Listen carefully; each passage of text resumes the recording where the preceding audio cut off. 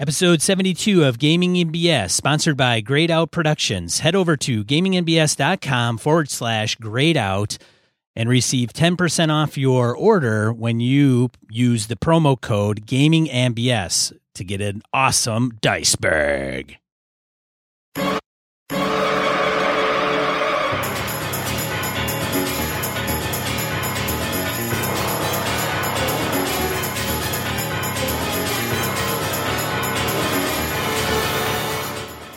All right, welcome to Gaming NBS, episode 72, where we're talking about Dungeon Crawl Classics in our part 2 of 2. I'm one of your hosts, Sean. And I'm Brett. Welcome back, folks. Welcome we have back. Jen Brinkman again. We do have Jen Brinkman. So the last introduction that we had was a little bit more in depth. We're going to have Jen start at the beginning of this episode because why keep her presence secret? Jen is the co-host of Spellburn podcast, as well as Sanctum Secorum podcast, as well as doing many other things within the gaming ethosphere. Welcome back, Jen. Hey guys, good to be back. Thank you. We didn't do anything. You. We didn't make you wish we were dead or anything horrible, so that's good. Or maybe you do. Kidding? This is like the highlight of my week. Wow. So just so folks know off air, Jen listed a bunch of horrible things she has to get done. So the fact that we're there, we're just above like plunging a toilet at this point. Right. I think is we rank above that. Slightly, yeah. Here's the bar, and then Jen is right above that. So yeah, we just we're easy to get to. So That's Sean, right. a couple quick announcements, eh? Yeah, man. A real fast one I want to do. I ran my first DCC game. I ran a funnel this last Friday. I had a couple buddies of mine. Thank you. I sat down and I grabbed Sailors on the Starless Sea. I ran it as written. I wanted to make sure I was in the DCC feel. I wanted to make sure I did everything within it. We started off with like 12 characters. I had 2 at the end out of the funnel. Excellent. It was a grind. My buddy Nick, I hadn't gamed with him in a while, so it was one of the first times I'd had him back at the table. And I explained the system and the feel, the approach, and he was boom right in. He was in that mode in that moment. I think one of my favorite pieces was when his squire said, "I kind of look around, make sure no one's looking," and I shoved the scribe through the door because he wanted to see what would happen. He's like, "I have a lot of characters. Push." Zave played with me as well, and he was very much trying to. Zave's a character guy, so he was kind of thinking of backgrounds and personalities and stuff. And I'm like, dude, 0 level funnel. Don't get too invested in any one thing. Let's just play. It's DCC. Let's just go at this thing. You'll develop personalities and stuff as we go. And once he got in the groove, it was a hoot. We had a blast. The Beastmen and the critters within it. Oh, it was so much fun. Sean had recommended that adventure to me, and I grabbed it, and it was a blast. Jen, would you not disagree? Would you disagree with my choice of first or 0 level funnel? No, I think it's pretty much evolved into a classic, on its own standing. So it was fun. That's a great choice. I mean, there's so many to choose from, but you can also take a level 1 or even a level 2 adventure and scale it back and make that be your funnel too. I love the versatility of this game. Absolutely. Nope. Very good point. But Sean, Sailors, classic. Yeah. It was. I mean, it was so. There's more to it. There's a piece where you actually you can level up, and so when I get back up next month with the guys, like, we're gonna play first level characters next time, right? So they want more. So more is coming. So it's awesome. And Sean, we've got the listener survey results posted up, right? We do have the listener survey results. They have been posted on Facebook. I don't know if I had Twitter and Google Plus. So I think the last so many times that we brought it up, there were 29 respondents, and that's where it kind of ended up. Probably because we didn't really promote it after the fact, after we kind of sent it out the first time. So we had 29 out there and put it out there for everybody to see. We are out of the 29. I'd say if I were to set that as a percentage of our audience, it's probably less than 10%, which is still very good as far as the survey goes. And we are obviously very heavy male dominated as far as listeners go. Probably not a surprise in the RPG industry. Hopefully that's changing, right, Jen? Working on it, man. Yeah. So yeah, good stuff. Then the best part to me was we had everybody who wrote in. We didn't get, at least in my opinion, we didn't get any like, you guys suck, go away. Just it was all useful, helpful. Hey, I would like to see you do this thing. I like this piece of it. Could you change this? Hey, the sound quality, could you work on? Could you do? And it was all actionable stuff that Sean and I could take and say, hey, you know what? How do we want? We really do want to improve. We want to change something. What can we do? And you listeners gave us some really good stuff. So thank you very much for doing that, guys. Yes. For everybody that filled it out. I know surveys are snoozes and go on, and you never know when they're going to finish. And frankly, why do you want to even fill it out? But no, but the community was, good enough to give us some feedback, which is good. And we want to take that. Like we mentioned it before, we want to actually do something with it. And so thanks everybody for doing that. We may run it again in another 3 months, 6 months, maybe ask a few different questions and get to know more about our audience. So, Sean, I think we want to cut. We've got so much to talk about today, and if we end up like we did before, we're going to have on part 17 with Jen Brinkman. Yes, we're going to be dragging the sucker out. So, for the first time, I think since we've started recording, we've never not done a random encounter, as far as I know. I think maybe episode 1 when no one knew who we were and no one wrote in, perhaps. Maybe, but we're gonna. Basically, everybody who wrote in, we've got some great stuff. Forrest Gary, we got stuff from James Bardis and others. We got your emails, we got your tweets and stuff, folks. We're going to get into that next episode. Well, speaking of next episode and some of the people that had written in, emailed, and commented and everything, we also listed our schedule online through Facebook and G Plus through May-ish. So some of the folks, we had mentioned it. I thought we put it out there. Obviously, we didn't. So I took a spreadsheet copy of what Brett and I are using and pasted it out to those communities. So if you're interested in, and when we're coming up on a topic, if you're kind of tuned in, we'll obviously tell you, hey, next week we're going to talk about this. We'll try to give you a heads up. If you have questions about the topic that we're going to cover, feel free to write them in beforehand and we will implement them into the show. Or like you say, hey, I've heard of this game like DCC. I heard about the magic system. Can you guys make sure you elaborate on that or whatever? And we will absolutely do our best to put that into the show.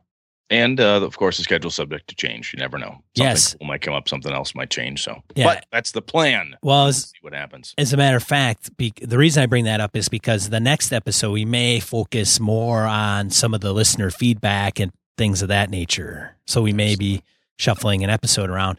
But I do have something to share, kind of random encounter that I wanted to bring up. Do it. All right. So Brett does not know about this. And so this is our mini random encounter. We'll try to keep it short. Okay. So there's an individual on Facebook. I won't use his name, but they messaged us on the Gaming and BS page, right? So not public post or anything. They actually messaged us, and I'll read that message. You ready for this, Brett? Is this a death threat? It is not a death threat. Okay. Good. I assure you, no. Feedback. I don't want to be rude, so I'm sending a private message. Right? Very good. Very tactful. Thank you. I'm listening to my first Gaming and BS podcast a few days ago. I wanted to hear the Kickstarter review of Lloyd Metcalf's KS because he's a friend. I respect your opinion on it, but you guys seem negative about the whole KSers reviewed. That's not my main criticism, though. One of the hosts says, repeatedly. It's his filler word for pauses, similar to most people's Anyway, it's very annoying and I couldn't keep listening. If you doubt me, listen to the January 2016 podcast and count the knows. I think if that host listened to himself, they would decrease dramatically. That should be an easy fix. If I'm the first to mention it, maybe it's just me. So I thought, that's strange. I don't remember the Kickstarter so now I reply, right? Yeah. So, because how do I reply to that, right? Well, I mean, please tell me you start with, well, That's exactly. Wow. So points for brutal honesty. I mean, it's feedback. Cool. I mean, that's not bad. I like to share the bad with the good because I don't think we're above that. So I say. Thanks for the feedback. I listened to, so this is Sean, but they see it coming from Gaming and BS. Thanks for the feedback. I listen to a lot of podcasts and filler words drive me crazy. So I get that would be a problem.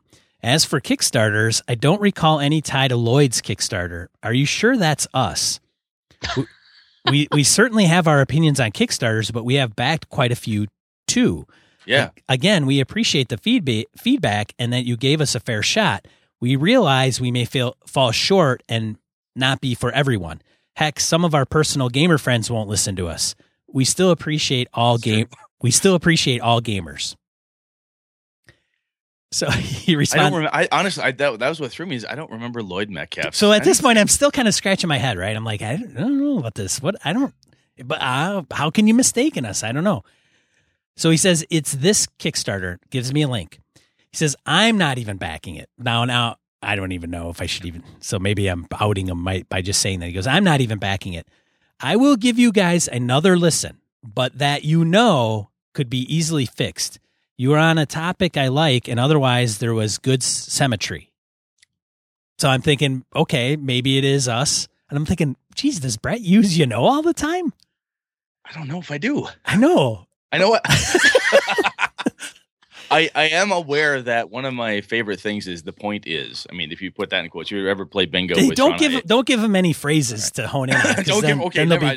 It'll crash us. Okay, go. All right, continues. I continue. Thanks. We would still understand if you bail. Now I have to figure out which one of us is the culprit.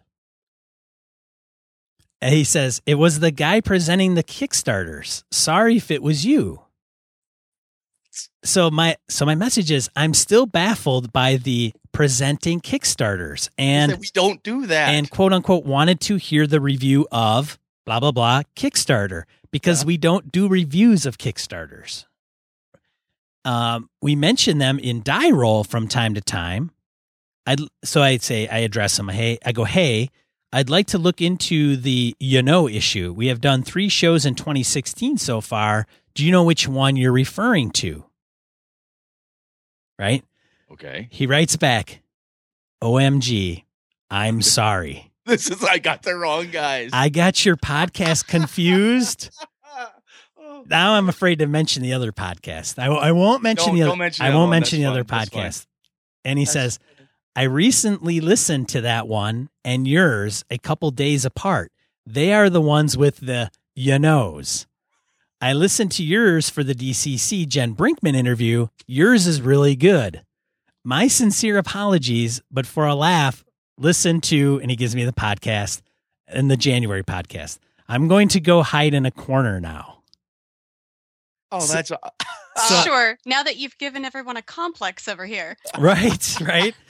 Well, I'll tell you what. I mean, I have done something. I've done similar things where you're going off on something, and then you suddenly realize you're in a loud public forum. And you're like, I'm in the wrong place, saying the wrong things, and I need to shut up and go. Wish I was dead somewhere else. So, I know that feeling when you've totally put your foot in your mouth. So I've been there. I've done that. So I told him, his name is if it was Sean Kelly, I'll say it was Dawn Smelly. I won't divulge your real name. And he said, no, that's fine. And then he's like, you can use this. And I am I don't want to mention his name because 1, his friend's doing a Kickstarter, and 2, he mentions another podcast. But I just was stupefied at this. So, literally, look, so this is a lesson to folks that are out there. If you're going to write a bad review on iTunes, make sure you have the right podcast. That's funny. Or post it publicly to the podcast page because that way you still have the option of deleting your own post. That's very true. Touche. Oh, sorry, did I give away secrets? No. That's all right. I've never had to delete some bad words before. Now, some of our listeners may feel exactly like this individual. Oh, yeah. As Sean said, one of my best friends doesn't like us. And I don't think he's a gamer. He's a great gamer. He just doesn't like us. I'm like, okay, don't tell you, bud. Off you go. All right. Let's get into the topic, shall we? Let's do the thing.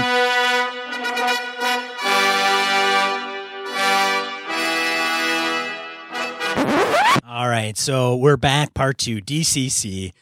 Jen Brinkman's here to keep us on track. What could we possibly cover that we didn't cover in episode 1? She would know because she's part of Spellburn, which has a whole podcast, episode after episode, every, 2 weeks, Jen? Spellburn lately has been monthly. Okay. There's been a lot of real life. Sorry, guys. Hey, it happens. Yeah. But plenty of back catalog. Still operating. Oh, yeah. I think we're up to 50. Yeah. Yeah. I mean, so a podcast of 50 episodes that are covering just this game, and we're trying to do it in 2. We can only hit the highlights. That's the best we can do. It is a little daunting, yes. Well, I'll tell you what I was hoping to get through today. I want to talk a little bit about characters and setting, get into a little bit of combat, and I want to focus more on some of the magic components because that's where some of the really cool. I mean, when people talk to me about the Spellburn and stuff, they want to know more about that, and then also the creativity, role playing aspects, and I want to see if I can challenge the notion that I've heard from folks around it's only for one shots. You can't play a long term campaign. So we'll get to that later. And so, Jen, don't come through the monitor and strangle me just yet with that statement because I don't believe it's true. I swear I don't believe it. So characters and setting. This game, it has alignments, but we only have 3: law, neutrality, chaos. Correct? Right. And it's very important to note that lawful doesn't necessarily mean good. You don't have the 9 axis points there. No. And in fact, the alignment can vary from class to class. Yep. If you are a thief and you choose lawful or neutral or chaos as your alignment, then you have different progressions for your different thieving skills. If you're a cleric and you're of a certain alignment, and if the 3 of us are playing and I'm the cleric, Jen's character is neutral, I'm neutral, my healing to her as a neutral line, me neutral line, I have a better chance to heal her. If Sean happens to be chaotic and I'm neutral, he gets a little less healing. If I was lawful and Sean was chaotic, worse things could happen. At some point, 2 steps removed. Yeah. 2 steps removed. 2 steps removed. So there's an impact to the alignment in a mechanical perspective in as how you're healed, if for no other reason. Yeah, that's cool. I like that piece and component because clerics they do their thing and heal everybody regardless of what the player's background is. Maybe the cleric and somebody wants to role play it and ham it up. They may say, hey, I'm not going to heal you because I really don't like what you do. You kind of stand against my deity's moral ground or whatever that is. Yeah, I worship Ra, and you've yet to convert, and I've saved you from death 52 times. So what's the deal? So that's going to be 10 gold, please? Exactly. Right. So in DCC, there's mechanic for that too, right? I mean, if you aren't the same alignment, you're the effect of healing you because you don't see things in the right light. And your deity might not look favorably upon you healing someone of the opposite alignment. Favor, yeah. Favor. We'll get more into that in Magic. So, all right. The other piece. Okay, on the alignment then, yes. Important to note things like dwarves. Mm-hmm. In the write-up for the class, lawful dwarves are the most common. Neutral are kind of rare. Chaotic dwarves, there's not even an option for it. That's true. That's a good point, Jen. I mean, they're all about, there's an order that things are done in. Chaotic dwarves are exceedingly rare at least in their home countries. I shouldn't say it's not an option, but it's very, very rare. That is a good point. Chaotic dwarves are death or exile is their natural fate. Banishment due to rebellion and disobedience.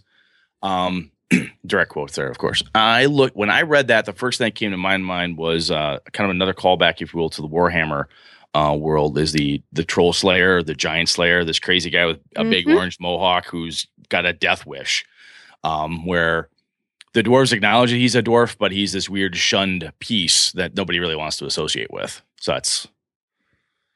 Yeah, I would almost. I think it's even stronger than that. No, I would almost call that dude neutral.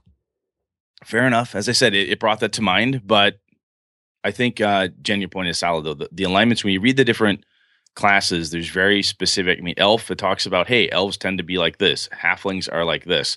And yes, you can play against that type. But then as the judge and the player, as you're developing the character and judge, when you're running somebody and like, oh, you're a chaotic dwarf, knowing that's unusual, it's very rare, it has a weird stigma to it, it gives me an opportunity to role play the encounter better or differently. Right. And that the lawful versus evil thing. No, chaotic isn't necessarily evil, but I guess the best example I could give is the Carnifex, one of my favorite deities that comes out in one of the modules from Harley Stroh. She is the patron saint of, or was, I should say, of the executioners and the judges. And so it's all about death, but they're lawful. Yeah. So that should paint a little picture for the people who are of the other cool thing, sort. You look in this one, Great Cthulhu is a neutral god. Great Cthulhu is not chaotic from a deity perspective. So a lot of people oftentimes, if you think, I mean, that again, if you're going to play Dungeon Crawl Classics, get into the mood, read the book, understand the feel of it and what they mean, and your preconceived notion of law, chaos, and neutrality, it is a little bit different. Make sure you read the section so you get it and you grok it, and it'll help you later on as you're running through different adventures and stuff. You'll be able to do it right/better. Well said. Thank you. So, Sean, one of the things you and I talked about with Pathfinder and even games like GURPS and stuff with these massive skill lists, right? Lists and lists of skills and so forth. DCC foregoes massive skill lists down to simple skill checks. You're either trained or untrained, basically. Sean, is that something? What do you think about that? Is that cool for you? Good, bad, ugly? I think it's cool, Brett. I really do. Awesome. Yeah. Would you care to elaborate? Sure. Jerk. So the skill, I think we touched on it a little bit even before Jen was on, where the skills are tied to the background of the character. So if you can make an argument that there is some tie there, and they're DC based, right? Yep. And so if you're a farmer and you're like, well, I have a pretty good idea what kind of weeds I've pulled out of my garden, and I've had to till the earth and pull trees, and I know what rats and coyotes and wolves and bears. I know a little bit about that. So therefore, and Jen as judge could say, oh, absolutely. If my farmer says I have a pretty good idea of metallurgy, Jen may say, farmer, not so much. And the difference there is that you would roll a D10 for the skill check as opposed to a D20. Yep. So again, that the dice, the funky dice, the die chain comes into effect, where instead of saying, oh, you're at a -10 or you're at a minus whatever, no, just use a different die. The DC for the check may be set. Jen could set it at 15. Sean is untrained. He gets a D10 to try to obtain a 15. I happen to have a D20 because I am trained in it. So there you go. Is it a D10 all the time, Jen, or is it? That's the standard recommendation. Yeah, the judge can always play with it. I gotcha. So, and because it's a die chain movement thing, right? You could say, you know what, a 12, a 14. Something it's close but not quite. You're a sailor, but you're not a sail maker. Or you don't want to get crazy nuts and boltsy. So I think the free flowing way that it's supposed to work, judgments, rulings, not rules. The judge is more free to say, hey, look, use the 17-sider, go for it. Right. Yeah. For the skills specifically, it does say roll a D10 instead of a D20, but that would be like a thief trying to use a scroll as opposed to a magic user using a scroll. Yep. So again, to Sean's point, this is my background. This is my character. She is good at this. She comes from a blacksmithing family. Therefore she knows this stuff. She knows nothing about woodcraft because that's not her gig. So, right. Cool. Now, the other piece, along with skills, that ties to me, this is kind of the setting perspective, is there's limits to what a player character knows. Especially to me, one of the things that struck me really big was distance. I mean, when you talk a lot of the fantasy worlds, Middle Earth or Shannara, whatever, oh my God, they travel hundreds of miles, many months travel. Dungeon Crawl Classic specifically talks about the fact that nobody goes a month's distance anywhere. Nobody walks 100 miles. That's crazy town talk. Everything is in this, it's a much smaller community, adventuring out of a village or a city, and having that and being within, a couple days march seems to be more the more the method. Jen, am I reading that right? Is that the right feel? That's pretty much what I've gotten. If you travel further away, it's because you are the heroes. You would be the only ones known to the people in your home village to have done so. So to use the term not mechanically, but it's a mighty deed, right? It's something that people don't normally do. That you're a special person to have done this type of thing. You've gone to the far mountains of wherever and dealt with the Troll King or whatever the hell it is you did. It's a big damn deal. Right. You're basically the ones making the map at that point. Yeah, because no one else knows what lies beyond it. One of the pieces that Sean and I talked about over lunch, the other piece of that is there's not a lot of 10th level mages, or excuse me, not a lot of 10th level wizards and warriors and halflings and such running around. The percentages of low to high level, there's just not a lot of that stuff out there. No, very rare. I can't remember what the actual breakdown is, but it's... You are jumping all over the place, man. Sorry. That's my thing. Sorry, Jen.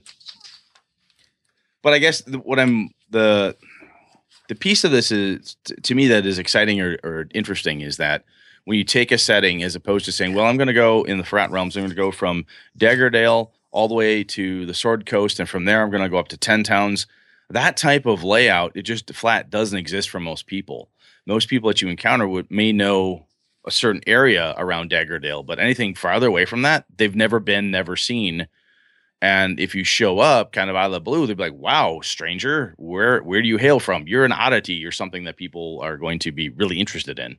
Well, very much so. Yeah, that is true. So what Brett is getting at is that the world is really big and nobody goes past the hill. That beyond the hill, is unknown. It's like if you're the hobbits and you're like, hey, I don't get farther than Bree. Everything past that is like crazy, nutty. I talk to people that live in farm towns here in Wisconsin. They think coming to Madison is like the big city. Holy cow, that's crazy. You don't want to go there. It's a little bit of that. But let's keep in mind, though, in the game, though, you could play DCC and not have that. You could play that. If you're going to use the rules in a different setting, you could probably forego that. However, it is kind of tied to the spirit, I should say, of DCC. True. It's very feasible to drop a campaign or an adventure into a city as well. True. Yeah. So you can have some place with a larger population. Yep. Just they don't quite know, what's across the sea on the other side. Got it. Or they might know from people who have been and back, but those people are going to be very few. Going back to what Brett was saying, there might be 2 experts in a field out of 100 people. Yep. I'm looking at the same thing. From a level perspective, if you're a 4th level, whatever, that's considered elder, learned genius. There's 1 in 5,000 of those, right? There's not a lot of these folks around. So I guess what I'm getting at is when you have the 3rd level character, the 2nd level character, there's something really cool about that. Oftentimes in a D&D or a Pathfinder type of world, okay, I hit 5th level. Thank God I'm finally hazard class. I've got fireball. I got some cool stuff. That level progression, again, I think just put that aside and realize that a 3rd level DCC character in this world with this mechanical layout is pretty cool. I mean, there's a lot of oomph behind that. It's a good rule of thumb is that if you are 2nd or 3rd level, you're probably around 6th or 7th in, say, 1st edition D&D. Oh, thank you. Very good comparison. Good. So that's the reason you don't see many things like level 8 and above for player characters in DCC, unless it's done as a one-shot game. If you're a level 10, you are on ranks with a demigod.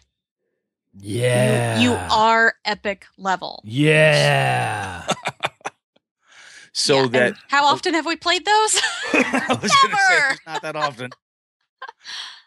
So to kind of tie from here, I think we can probably slip into the combat component, but what I want to talk about a little bit is the monster. So when you go through this and you look at it, you don't have the standard list of, there's goblins, kobolds, flumps, there's an owlbear, ogres, so on and so forth. The way monsters are approached here are very different. And I had a hard time when I was trying to explain them. Like, look, here's an example. I was using the examples out of the book.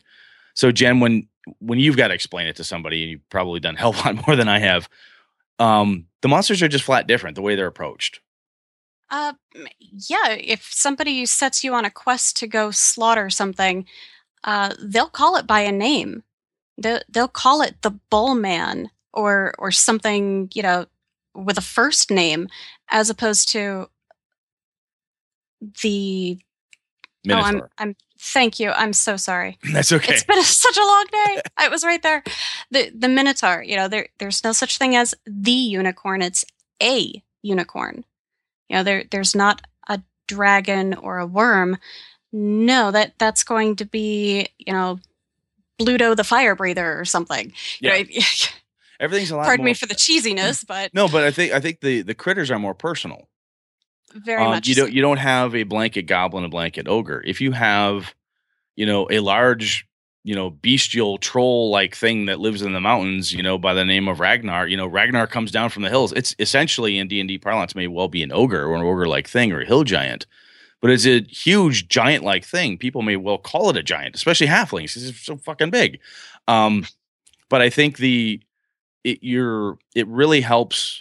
And this is one of the things that I talked about last episode. This is one of the pieces I stole from DCC to refresh my brain to make things more wondrous in my D&D gaming, was to stop saying, you see 5 goblins. You see 5 things that look like this.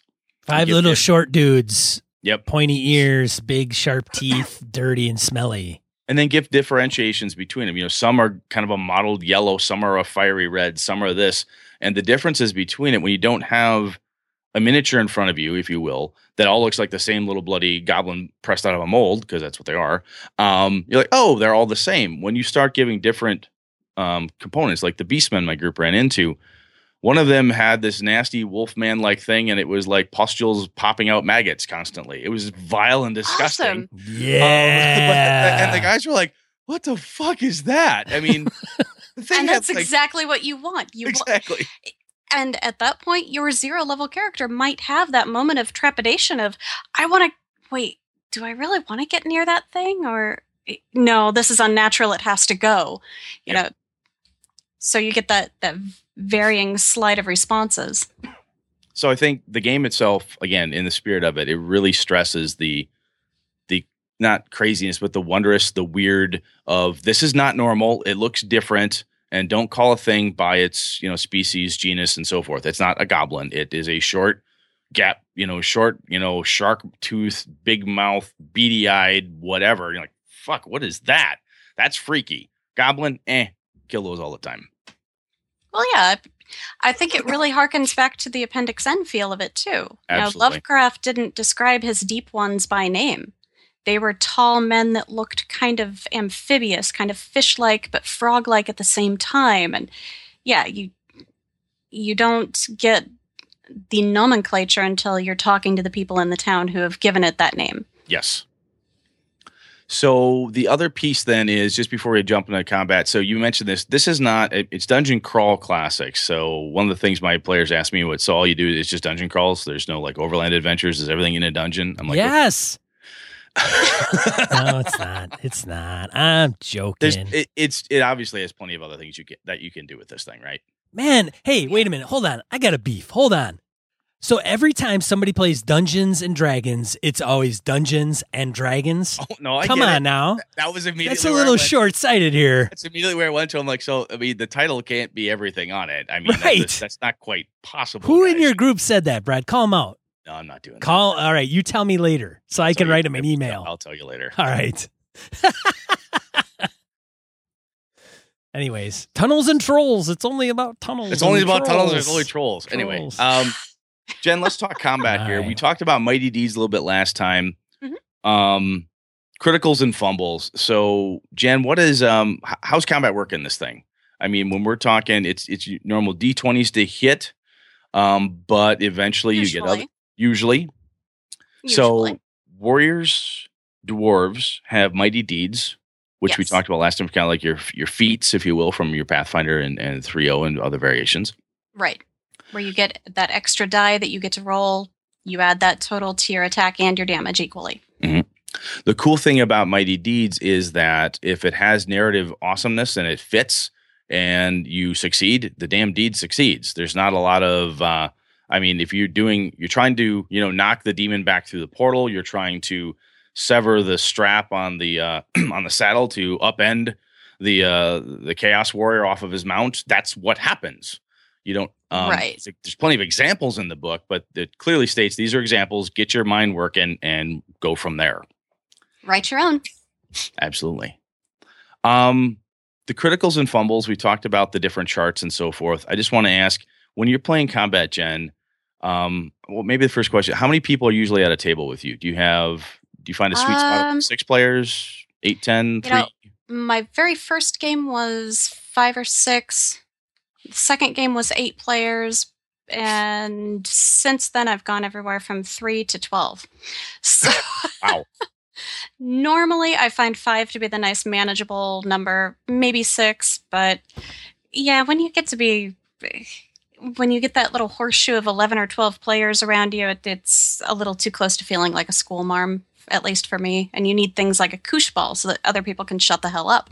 Yes. Yeah. Hey, I'm holding the koosh. Shut up over there. He who holds the horn shall speak. Exactly.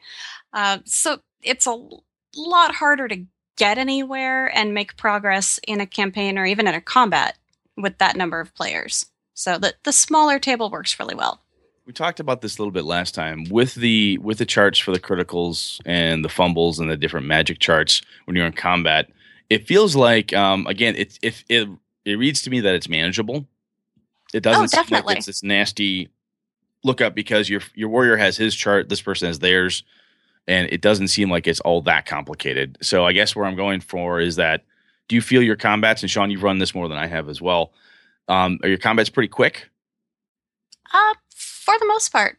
The majority of the players who know what the heck they're doing, they've got their action ready, they know what dice they're rolling, and if there's a chart, somebody else has a book, they're looking it up at the same time to help things move along really swiftly. Yeah, the nice thing about it, which we didn't go into a lot of the classes piece of it, but when even, Brad, if you did the Zero Funnels, did you have each person roll up their own, or did you have pre-gens? We did it all. We just sat down and rolled them all up because they wanted to understand how it all worked. Yep. And Good deal. Get the ideas behind it. So when you use when you go to Purple Sorcerer's website, so John Marr and the Purple Sorcerer games, they have a zero level generator, character generator. And I think you can bump it up to first or second. You can do that and it'll automatically generate them. The reason I bring that up is because when you generate 0 level folks, you can just spit them out and you don't have to have players do it. But it's really, it puts down what your to hit is. Like, here's what you need to hit, here's what you roll, what die type, and then the addition to that. And that's it. Like, you have if it's a 0 level, it may be, you own a rake. Your rake is, it's like a D20 roll plus 2.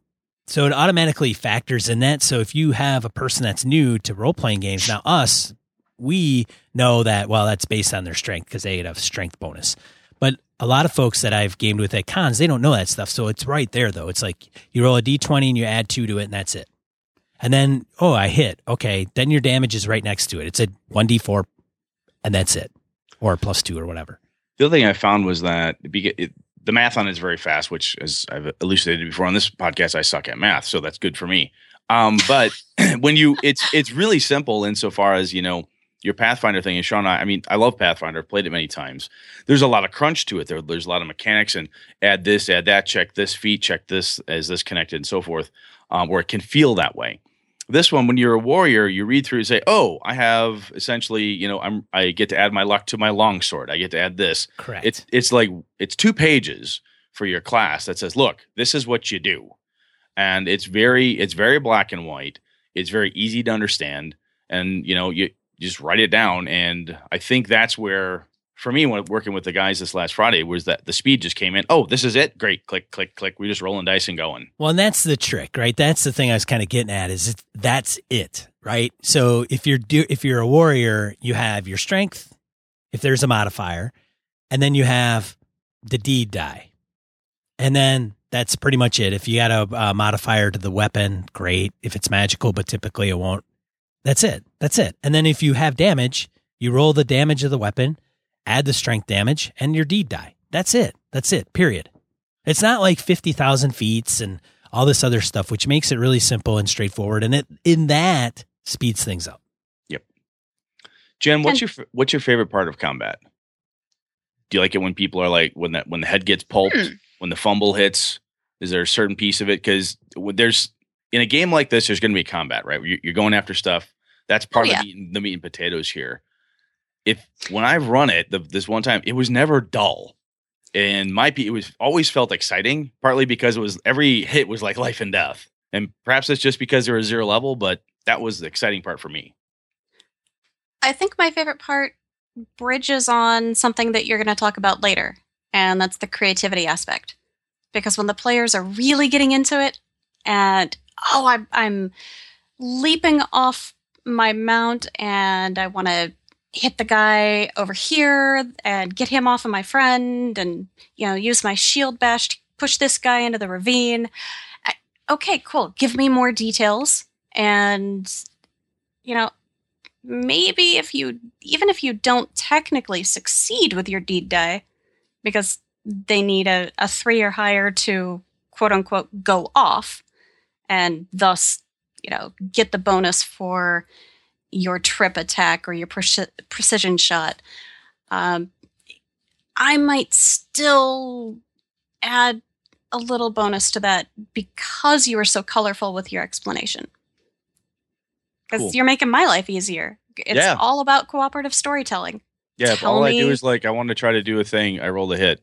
Okay, dude, Brett, you're dead to me. I mean, if I'm boring, it's harder to get the extras. Yeah, I've had people playing warriors or dwarves, and they sit down and I hit it, and they roll a d20. I will not even remind them to roll their deed die. That's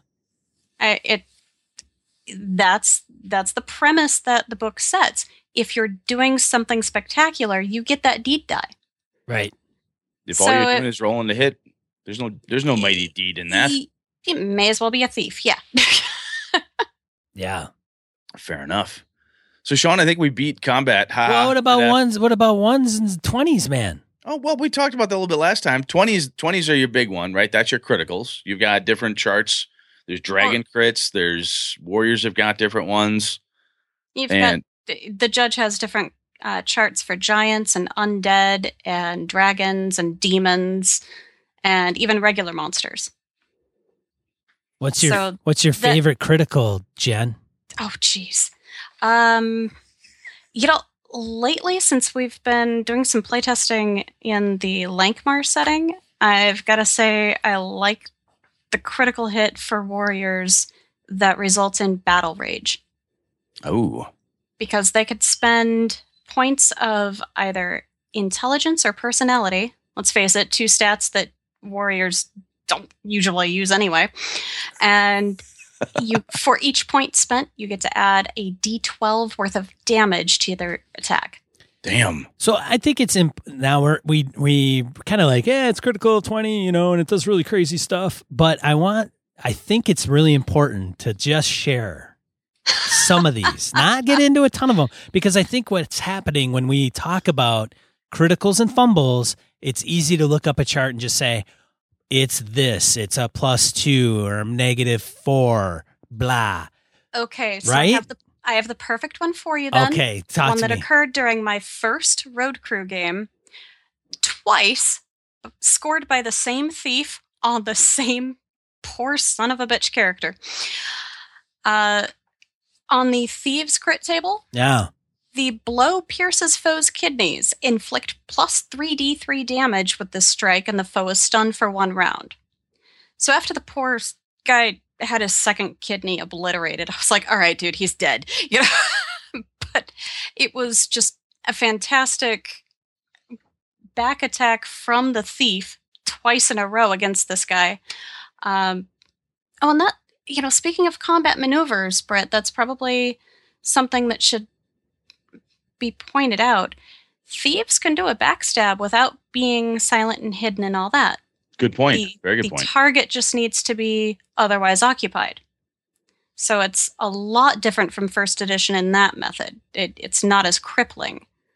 Yes, more of a judgment call. Are they preoccupied in some way? Then I can get my stab in. If they're already fighting two other people, then I can probably shimmy my way up there and just shank them in the back. Yeah. So, Sean, I think what you're getting at is your criticals and your fumbles. There's good narrative juice in every one of the pieces there. There's nothing in there that says, you do 5 extra damage. The foe suffers -4, and that's it.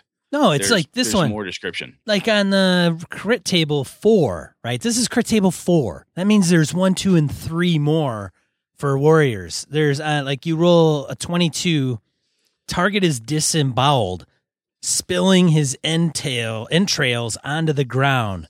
The foe dies of shock in 1d6 rounds. Oh, jeez. Strike to chest, explodes heart. Inflict 3 plus 3d12 damage with this strike, and the foe must make a fort save or die instantly. Mm-hmm. Right? And your fumbles are cool. I mean, Wild Swing leaves you off balance. Take a -4 penalty on your next attack roll. Inadvertently swing at one randomly determined ally within range. Make an attack roll against that ally using the same attack die you just attempted to use. Yeah. Skull crushed like a melon. Inflict plus 3d12 damage with this strike, and the foe must make a fort save, DC 20 plus PC level, or die in 1 to 3 rounds. Like, there is a flavor plus the damage. Like, oh, yes. You roll this stuff up, you're like excited to read what the hell you just did. Foe's kneecap explodes into red mist. Yeah. Foe's movement drops to 0 feet, and you make another attack. Yeah. And it fits, right? So the language, the terms, everything in the one of the beautiful parts about the system is that everything has the same feel. Nothing feels disjointed. Whenever I read the book a number of times now, everything is the same feel, the same approach. The crits, the fumbles, the mighty deeds, it all speaks to the same type of thing.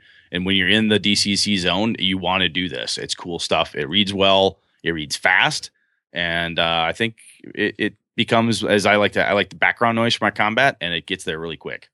And it translates no matter what kind of setting you're in, whether you're in medieval or something futuristic, something set in the Shutter Mountains, it all works to the same degree. Good point. Favorite fumble on a 10. I don't remember what fumble. Oh, it's the only fumble page. You should have maintained your armor. The joints of your armor seize up, freezing you in place. That's awesome. You cannot move or make an attack for 1d3 rounds. Oh, that sucks. Yeah. And just by the by, the type of armor you wear determines fumble dice. So some of these, because of the way it's set up, that won't happen if you're wearing no armor, right? But if you're wearing your heavier armors, that die roll is possible. It all works. Yeah. Cool. But you're right. We should move on, or we're never going to end. So, Jen, Magic. I've not run the Magic component yet because it was a funnel. We didn't get to actually mess with any spell burn, favor, disfavor. No, that's next time. That's next time. But there's spell burn, clerics have favor, disfavor. You've got patrons. You've got amazing, cool stuff. Corruption. You have the mercurial nature of magic. Everyone's spells are slightly different. Jen, it's as fast as you can go. No, I'm kidding. Give us a lowdown on magic in 5 seconds. This was my very first, my very favorite part of the book, and the first game I ran a second level mod so that I could get people to experience the flavor of it. Because running a funnel, you're getting some of the base mechanics down, but I really want you guys to see what you can do when you're starting to get these levels. And after the second game that I ran like this, I had people coming up and saying, okay, can we do a funnel now so that we can get invested in our characters, please? And it was wonderful. Okay, best sales pitch about the magic system here. No automatic magic missile. May have said that last show, but it bears repeating. Mercurial magic. roll a percentile. That will determine what requirements need to be met in order for you to cast the spell in the first place, usually. So the cool part is, if Sean and I are playing in Jen's game, he's a wizard, I'm a wizard. We have the same spell. My spell may cost me 2 fingers every time I cast it, and once I'm out of fingers and toes, I can't cast it anymore. And Sean's may have no such requirement at all. It may be like something totally different. Maybe he gets to roll a d30 to roll his spell. Exactly, because he's a bastard and I can't. But the point is that there's a component that a magic missile is not a magic missile is not a magic missile. There's always a tweak to it. There's always something unique about it. Yeah, one of the worst is, somebody that dies every time you cast the spell. Judge's call. Well, so that's why you make friends in every city you go to. Exactly. Or that way the rest of your party isn't dying because they're the only 5 guys you know. You want to meet a couple other men and women somewhere else, just in case. Or, maybe the spell is powered by the energies of the living, and the nearest creature to the caster takes a d6 hit points of damage per spell level that's being cast. So maybe that's how you fuel this spell. But the mercurial magic, you can get a rain of frogs. You can even get no effect at all. So it really swings the gamut on that one. The manifestation is a little bit different as well. Each spell has its own manifestation. So your magic missile, for instance, could be just a bolt of light energy, and Sean's could be black darts shooting from his hand. So everything is a little bit more random and comes to life differently. Which to me is a lot more interesting than 4 bolts of light streak out, hit you. Oh, it's a goddamn magic missile. Okay, D4 plus 1. And there's a limited number of spells. The way they're doing it is very much to the Vancian level of where Jack Vance in the Dying Earth books. There's a limited number of spells in Dying Earth. That's it in his novels. There's only so much magic there. That's it. I can't remember the damn number, and I read it just earlier today. But Dungeon Crawl Classics, it says, look, there's only X number of spells, and it's kind of a mad race for wizards to figure out who can collect spells, find new ones, and so forth. And because every time it's different. It's not going to be the same fireball for Sean, like we just said, or for me. You don't mind learning that new spell. Even if it's the same one your partner has, it's going to be a little bit different. It's going to have a slightly different impact to you and the world around you. It makes it more fun than, I got 5 guys with fireball. No, right. It's not like that. And much like most versions of D&D are written, the spells that you get are meant to be random, but judges can always let you re-roll or something if they're feeling a little bit gratuitous. So a spell check, right, is a D20 roll, typically, for a player character, plus their level, plus their intelligence modifier? For wizards, yes. It would be personality modifier for clerics. And then because they choose the spell they're gonna cast, and they roll that. Right. And that determines whether they hit or not. Right. For the lower level spells, you need a 12 or higher to not lose the spell for the day. Otherwise, unlike most tabletop games that we're used to, you can keep casting that spell over and over. Right. And you could lose the spell in DCC. Poof. You can lose it for the day, or you could spell burn to be able to recast it that same day. How do you spell burn it, Jen? Oh, easiest way, lose a finger. She's not kidding. She's cut your totally ear not off. kidding. It involves bloodletting usually. Your own is preferred. Yeah. And the spellcasting for clerics, you still have the same differential in manifestation, but the clerics do not actually have the mercurial effects attached. That's right. Yeah, I think, what was it? Great sorcery. Blood aids great sorcery is the quote. Yes. So Jen's not kidding. You're flipping through. I love it. Yeah. So you cast, you hit, then you roll on the spells table and find out what the result. So you have an end result, but you look up what that number is based on the spell, right? Right. And gives you a certain result. And as I said, usually what you need is a 12 for the lower level spells in order to make that spell go off successfully, which means if you're level 2, you've got a 50-50 chance. Just roll a 10 or higher. So all spells have there's bad sides, right? You can have corruption for wizards, and you've got disfavor for clerics. Right. I love the corruption picture. Shows this normal little mage, and eventually ends up in this horrible demonic mess at the bottom. So corruption, Jen. When you describe corruption, folks, what's your Oh goodness! How do you do it? That guy over there with a club foot. Yeah, chances are he failed animal summoning one too many times. In a nutshell, the results for things like that would be, if you roll a 1 on your roll to cast a spell, generally you roll a 1d6 modified by your luck, whether it's positive or negative.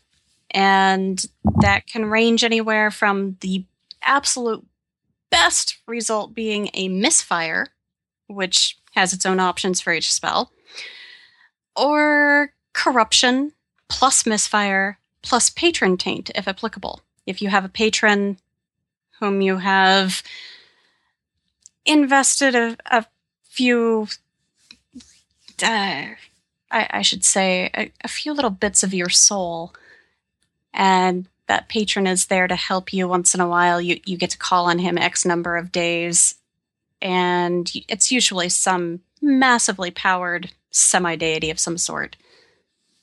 So if you screw up a spell like force manipulation, you could potentially have the caster's face turns transparent on occasion to reveal the skull beneath.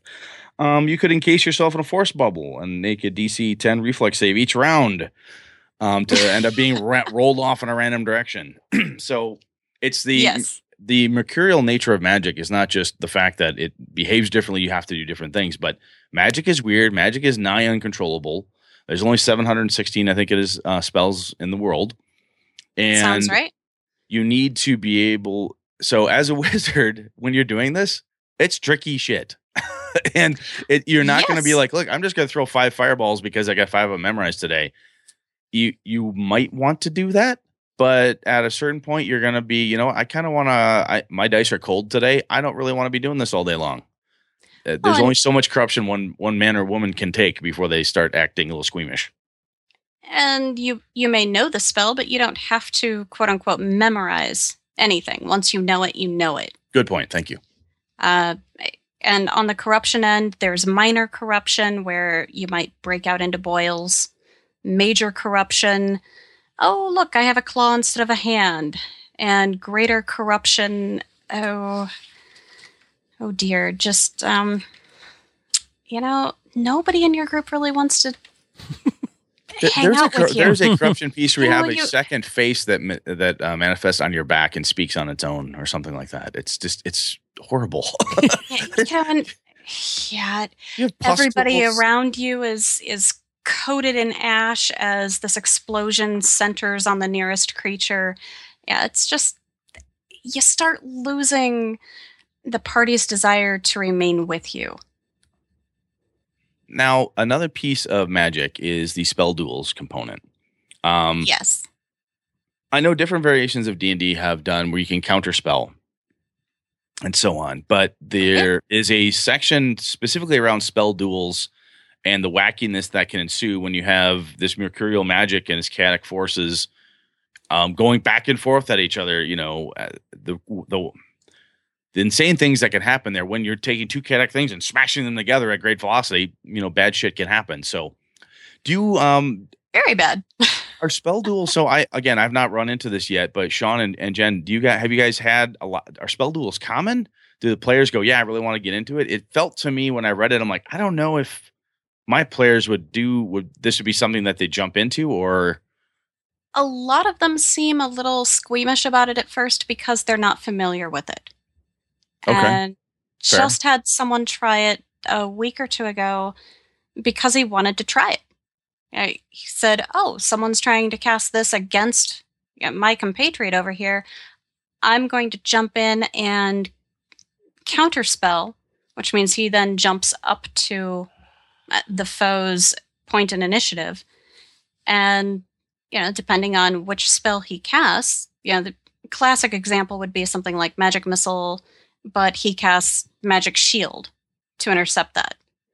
Okay. And then in the book, it does seem a little convoluted in the book. There are a number of tables specifically dealing with spell duels, because there's a chart where you go down one list and find, well, this was the attacker's success, and then you go across on the axis and find what the defender's success was, and then that refers you to a separate chart, and hey, this is what actually happens. In reality, it's really simple, really easy to go through. On the DCC community, there was actually a little dueling community put up where Harley Stroh ran a bracketed tournament for us. Oh, wow. So we all Okay. hopped in with characters and we got to type out our poses and whatnot. And, here's my character. These are the stats, and I'm casting this. Okay. And this person casts this to counter it. And the rolls are made, by the adjudicator, Okay. posted out front. And okay, this is the result. Next person, you have momentum. You get to go first. And so it was all, I think it took maybe three to 4 days to get through each bracket as people were available. And it was very educational and entertaining.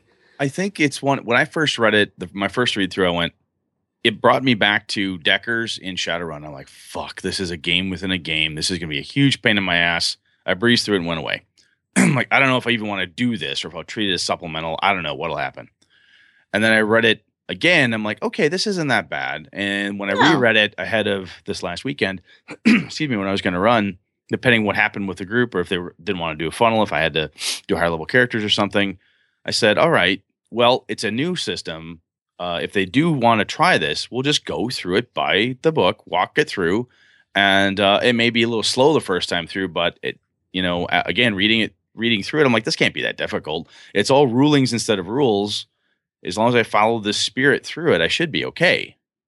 Right. And as I found out myself, it wasn't that difficult to do the little comparison, hop over to this chart. Okay, this is what happens. And then you move on to everybody else in the initiative. So the spell duel doesn't continue until one person wins or loses. It's each round. It's whoever has momentum at that particular point of initiative. Between the duelists, they get to go first, and then the other one countered spells, and then we continue on with the rest of combat. Okay, see, what you just said there was where I was going to get to, because my fear was that in doing it, it would be a snooze fest for every dwarf, warrior, thief, and cleric. Oh, God, wait till the spell duel's over. Can I tell you what was actually the one thing that put my mind at ease at this? Yes? Because it was far before my time, episode 11 of Spellburn. Okay. Because they had Michael Curtis and Harley Stroh both on fighting each other. I listened to that episode, and it's awesomely entertaining because they make jabs at each other all the time. Oh, yeah. Trash talking. And yeah. Yeah. I must have listened to it 5 different times in the past 2 years since it's aired. Just for a good refresher. Okay. Yes, definitely. Nice. Okay. Sweet. So I hope that helps a little. Totally does. Sean, anything that you want to talk about magic there? We went kind of heavy on the wizards. The clerical magic seemed simpler to me. I mean, there's disfavor and stuff for clerics. There is. Sean, anything that you've got? No, disfavor on clerics is fun because if you don't succeed, you get out of you're disfavored by your deity. So what happens is the ability for you to fail goes up incrementally. So every time you fail, what you would normally fail on a 1 goes up to a 2. So then you would fail on a 2, or you would critically fail on a 2 or lower. And then if you failed again on your check, it would go up to 3 and 4. So it's going to bite you in the ass. Eventually, yeah, you will end up being completely out of favor with your deity, and then you have to do a sacrifice to gain the favor back. And that could be a number of different things, like it could be gold, it could be recruiting followers. Yep. Which is nice, and that's an interesting dynamic with the cleric, and that's spellcasting as well. And the nice thing is that you don't run out of. So the key is, right, so in this system, for a cleric specifically, you don't run out of the spell. The problem is you risk getting out of favor with your deity. So the more times you cast, the bigger chance you have of failing, which goes to the result of getting out of favor. So that's the nice thing. You don't run out of healing spells, which is nice. But then again, you still have to succeed with them. Yep. So is rules light, in my opinion, as the system is, and not tons of skills. It's very simple. I mean, quite frankly, when you get through it all, but the mechanics that are there really inform play, and they help to make that thing happen. Yeah, I remember reading first edition and other variations of D&D, like, yeah, if you fuck this up, you may lose your paladinhood. If you screw this up, the gods might get angry with you. And it was very much like, and your DM can do something with it. But this is that you fail. This specifically occurs as a mechanic within that character class, that this is going to happen. If you continue to do this thing, something bad will happen. There's nothing you can, nothing you can do about it. You need to sacrifice and so forth. But it's going to happen. It's not one of those things that, oh shit, I forgot. You know what? Sean has really been screwing off as the cleric and not following his, lawful deity. I think I should punish him. And then Jen and Sean are like, whoa, wait a minute. Now you're going to hit me with this? Why didn't you warn me 5 sessions back? You have a mechanical warning system built in for the cleric. The wizard has the spell burn. He has these components that are telling him, look, if you keep pushing yourself, you're burning your strength, you're burning your luck, you're burning all this stuff, dude. You're draining the battery. And as light as the system is, the mechanics are there to really enhance and underscore all those key components to the magic system. I really like it. Right. And I know we talked about luck on the last episode, but in a case where you would lose your paladinhood, congratulations, now you're a fighter. In place of that, there's actually some suggestions of luck penalties for the judge. So if you've been doing a lot of this, maybe like acting significantly outside of your alignment, it's -1 luck, effective immediately. It's a list of recommendations for the judge just to kind of keep people in line and hey, remember, you're supposed to be lawful. Why are you over here stealing and doing this and this and this when you're not a thief? And, just kind of remember your place a little bit. If you are faithfully obedient to your god, you assist in building a major altar or temple to it. Hey, there's a +1 luck for you for roleplay. Got it. Yes. So speaking of roleplay and long-term campaigns, we've been hinting at this for a bit here, the creativity component. We've talked a lot about the different creativity pieces. You said it yourself, Jen, with the combat you want. More verbose, something other than I hit it, I do 4 damage. That's fairly mundane and boring. The system can be played, I hit, I damage, I hit, I damage, I hit, I save. I mean, like anything. You could always dumb it down. But as I've said, and I'll repeat myself one more time, but if you play it in the spirit of the way the book is written, when I'm done reading this thing, I want to be verbose in my description of my fight. I really want to do something kick-ass with my mighty deed. I want that in there because everything in the book, it's very encouraging to help you with a ton of really cool examples and the critical charts and all that stuff. Jen, do you have a hard time getting new players to DCC to break out of I roll a hit? How much damage do people jump in naturally, or what do you see? I think if we've got a pretty good surrounding crowd, it works just fine. I mean, it's gotten to the point where it's so pervasive in my life that I'm bringing it to the D&D table, and the DM has to reel me back. Whoa, we're not playing DCC. I'm like, I don't care if I get a D die. I want to do this cool thing anyway. Oh yeah, you can't do There's anything gotta be a way. cool. You can't do anything cool. Hold on. Wrong game. Damn it. Fine, I guess I'll roll my dice and hit. Settle down, Brinkman. Damn it, girl. Stop that. Jeez. Sit down. Bring that DCC player to the D&D game. Holy cow. God, Somebody what was I better thinking? bring her down a notch.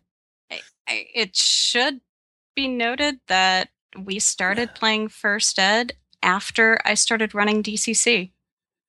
And it just, the feel of it was similar, but we're really quickly learning that the cooperative storytelling and the role play is emerging more in the DCC world.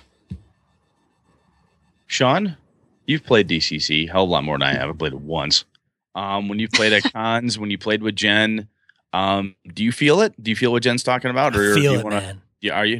I'm feeling you, bullshit man. on our guest right now. Do you want to say bullshit, Brinkman? That's not what happens. No, I'm feeling Are you, dude. Oh, not nice. Thank you. I hate my friends.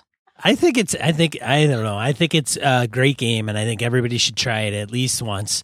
And you're hearing it here first, people. I'm going to run it.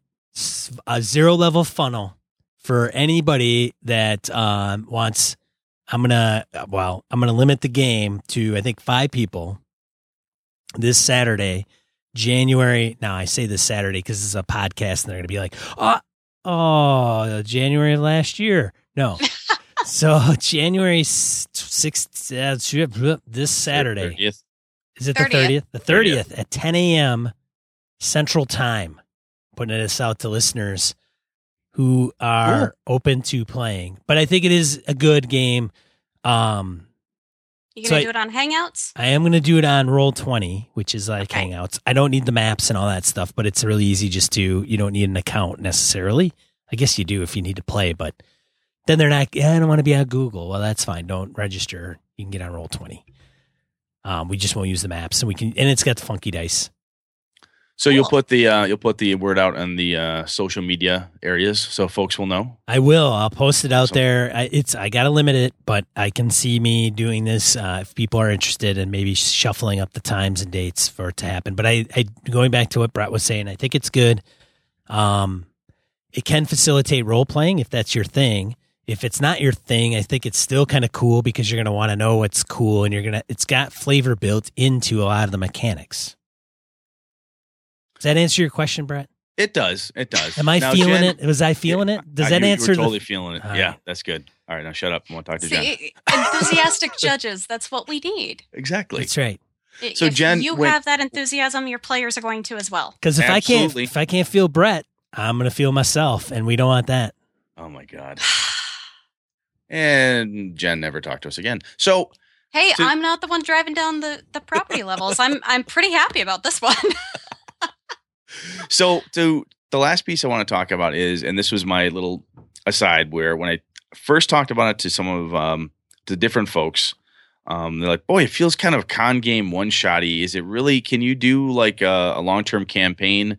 Is that something that makes sense? Or does it, there's some games that you read them and you're like, oh, this is, how do I want to say it? It has a very definitive beginning and ending. It feels like it's a one-shot. It feels like it's a short event, and everyone's definition of what's short and what's long is always different. But Jen, do you have a campaign going right now where people are like 4th level, or you've been playing for X number of sessions? Do you go through a series of adventures? What's Oh, how many have we done? I want to say easily 60 sessions into the campaign. Okay, very nice. Easy. Okay, It's been running unofficially since late 2012. cool. One player got up to 6th level and bowed out as he attained patron status, which was kind of weird for me. I still have people coming in with 0s. Okay, but the story can keep going. Yes, definitely. Okay, cool. Even more so now. I have many different directions to take it into, but I managed to leave it at a point last week that it opens itself up to a couple different storylines, but we're taking a little bit of a hiatus because we've got some stuff to play test. Got it. I do think that this game would be a really good con game to set up. And so far as it's like a single sheet of paper with your character on it, your equipment, and all that good stuff. It's a very simple character sheet. The system is not difficult to get, and enthusiastic judge, you're going to get in there, you're going to start role playing, and you're going to go crazy. But it doesn't have the adventures can be short and sweet and still contain all of the right stuff to make it feel like Dungeon Crawl Classics. Where sometimes if you play like a Night's Black Agents game, you're Jason Bourne hunting vampires through the gumshoe system. Depending how that's set up, if that one shot for the con or whatever isn't designed appropriately, you're not going to touch all the cool bits of that game. There's some cool chase mechanics and other things. You kind of got to make sure that you design things a certain way. But because of looking at the different adventures that are generated by Goodman Games and Purple Sorcerer and other folks, they're short, they're quick, they get right to the point, and you go. It feels like if you got a group of people that come together and look, we can only play every so often. Fine, this is a really good game to roll out. You can make up characters quickly. You can go. You can obviously do a long-term campaign, as Jen describes. But it's also, you want to go right now. We got 4 hours. Let's play a game. You could totally pull this game out, make characters, half hour, and you're on the road. All right, so yeah, I want to pimp Jeffrey Tadlock, who will never listen to this podcast. I don't even know what happened to that guy. I don't see him on Google Plus anymore. And he's on the Spellburn show, I heard. But, is he on there now? He's always been on there. He's been. That's yeah. right. Okay. But he did actual play Iron Tavern for 30 episodes. Yes. Oh, okay. So he and I don't even remember who was all on there. But I think they got up to 7th level.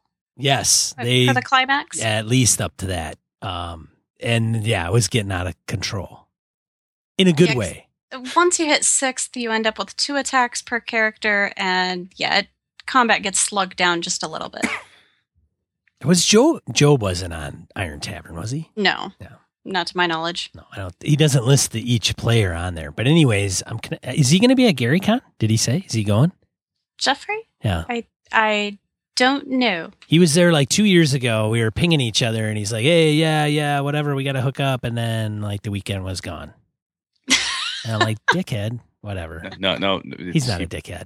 No, he probably figured out. He's like, "Do I really want to?" He was hanging out in the DCC people. Come on. I could have been there. I could have swore I might have been sitting right next to him and not even have known it. Figures. Or he just didn't want to talk to you. Well, he's got his profile pic on Google Plus with sunglasses on, which drives me crazy. Because then if I do see him and he's can't tell who he is. Standing next to me, I don't even know if it is him. Just walk around with sunglasses and put them on everyone next to you. Well, hey, Jen, when you guys get on the air or you ping him, I'll ping him. I'm going to get off this. I'm going to be like, dude, what's the deal, man? Where are you? Where are you going to be at Gamehole? I'm talking to you about on our podcast. Nice. Sir, yes, sir. Right. Jen, I think we're pretty. Anything else you wanted to talk about? I think I covered the bits that I was, as the newest person between the three of us to come to it. This hit the highlights for me. Anything that you want to throw out there? Ups, downs, things people should be. So, what's your favorite part of DCC, Jen? That's what Brett's really asking. Damn good question. Damn good. Why? What's your favorite part? It didn't start out this way, but these days, the community. At first, it was the rules that brought me in, but definitely the community. I don't have the awe effect. Oh, I gotta get that one. There's very few people in it for themselves. I mean, the amount of free material out there, as far as adventures, resources, it's mind-boggling. I'm still trying to create a directory with a piece of everything in it. So it's pretty comprehensive. There you go. It is a nice community as well, just as far as everybody kind of, you don't have, there's no DCC edition wars. There's no one who says, I like first better than second and screw you third ed players. There's none of that. You have people who may have played different games, obviously throughout time, they bring different components to it. But as I was kind of preparing for last show and then looking up for last weekend and for this show, I'm like, everybody, I'm sure somebody somewhere doesn't get along, but everything I see online, I'm like, everyone's trying to help each other. They're producing good stuff. Somebody may say, yeah, I don't necessarily like that adventure. I know some people do like it. It's not my cup of tea. I like this other one better. And it is. I really do think just from me coming in newer, it's very welcoming from a community. So it's really cool. When the authors are the very first people welcoming you into that community, when you post your little intro, I was floored. Like, wow, they actually are here and they're part of the community. They're not just in the background doing their thing. They're helping to foster the camaraderie. And yeah, hands down, it's my favorite part of GaryCon. Cool. Well, Sean, what? Anything else? Anything from you, sir? No. I can't say anything more than what's already been said. Awesome. I mean, it's just, I'm totally flabbergasted. We should probably do die roll. We should do die roll. Let's move it on. All right. Die roll. 2d4 miscellaneous points of gaming and geekery we want to bring to your attention. I have a few. Brett has a few. Jen, we should have included you in on this. And if you have some that she's got one, I think, you want to add in there, you are certainly welcome to do that. We'll start off with, we'll give you time, Jen, if you want to. We'll probably bring up ones you already want to pimp anyway. All right. We'll start with Brett as always. Oh, thank you. I've got two here. I want to talk about Alchemy. It is in a KWAS single. That is a Ken Writes About Stuff. That's Ken Height, Pelgrane Press. Out on Drive-Thru RPG, he's got a little write-up around Alchemy. I like Alchemy. It's one of those pieces that I like to add into different role-playing games. So I'm a Ken Height fan.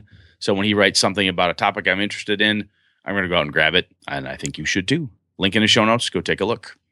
The other one is patron of the show, Forrest Agary, is looking to spring his Beyond the Silver Scream DCC adventure at GaryCon. He had so Forrest had posted, I can't remember who posted originally, but he had linked to the original post with some art out on Google Plus. I'm like, God damn, I'm going to bring that up. So Forrest, hopefully this does hit GaryCon. Check him out. I've got a link there in the notes. If you're not, Forrest is a DCC guy. He loves their stuff. So Forrest, I hope that works for you, man. We're rooting for you here. So Sean, over to you, sir. I will piggyback on Forrest's initiative. Eric Farmer from the community asked us to mention this, and he didn't really. He's like, anywhere you can. So I will quickly read this. Quick read this. Yes. Hey, Brett and Sean, I'm participating in the Corridor Games on demand at GameCon at the end of February and was hoping to get a shout out. Corridor Games on Demand is a group that promotes and runs a variety of small press RPGs at cons and gaming stores. We'll be at GameCon in Iowa City, February 26th to the 28th, 2016, with a combination of scheduled events and the always exciting Indie Grab Bag, where you pick what you want to play and we run it.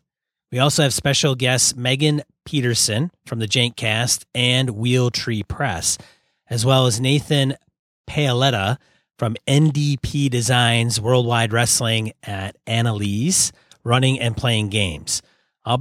He's going to be running Swords Without Masters, Inspectors, and possibly Shooting the Moon. Other games on offer: Worlds in Peril, The Final Girl, Time Cellist. The Time Cellist or Time Cellist? That's a good. Sure. Yeah. Yes. I got to go look that up. Lady Blackbird, Mask of the Mummy Kings, and more. And on Sunday, we'll be having a Greenlight tournament, a new party game about pitching reboots of classic movies. So there you go, Eric. So cool. I asked Eric, I'm like, dude, if you got a group, you got to have a website. And then you just point the people to the website of the group and where the group's going to kind of be there. Because it sounds like they kind of go to different cons all over the place to do this. But he's helping out a friend. So, yeah, there you go, Eric. Good luck on all that. And if you're going to be at GameCon, by all means, he did leave me some links that I could try to put in the show notes as well. Anyways, all right. And then we've got John Marr, who is the proprietor of Purple Sorcerer Games. So I reached out to John because I've gotten some of his products before. He does products for DCC. We mentioned Purple Sorcerer Games earlier in the episode. He's given us 5 promo codes. And what I'd like to see happen, we're going to give these 5 promo codes out to individuals that tweet out hey, Purple Sorcerer Games rocks, and a link to Purple Sorcerer's website, and say, hey, I love these guys, or I love their tools. Mention them, point to their website, heard about them on the Gaming and BS podcast, either posted on Google Plus, Facebook, or Twitter. Show us the link, send us the link, and you have to send us an email with the link in it. Okay, that's what you have to do. So there's a few things you have to do for this to get a promo code, and the promo code is going to be to a free copy of John's first DCC adventure that he's wrote, which is Perils of the Sunken City. And we'll get you a copy of that in PDF format from Purple Sorcerer Games. But first of all, you have to point to their website, how they're awesome, or in some capacity or another, and that you heard it from Gaming and BS. And then email us a proof that you did that, a link to your post. And the reason we ask for the email is we need your email to get you an actual code. John actually needs that. So we'll pass that along to John. He'll give us the code, or give you the code. And then you can get a copy of Perils of the Sunken City, which is very awesome. Thanks, John Marr, for being able to do that. So go ahead. We look forward to getting your emails. Only have 5 to give out, but nonetheless, that'll be awesome.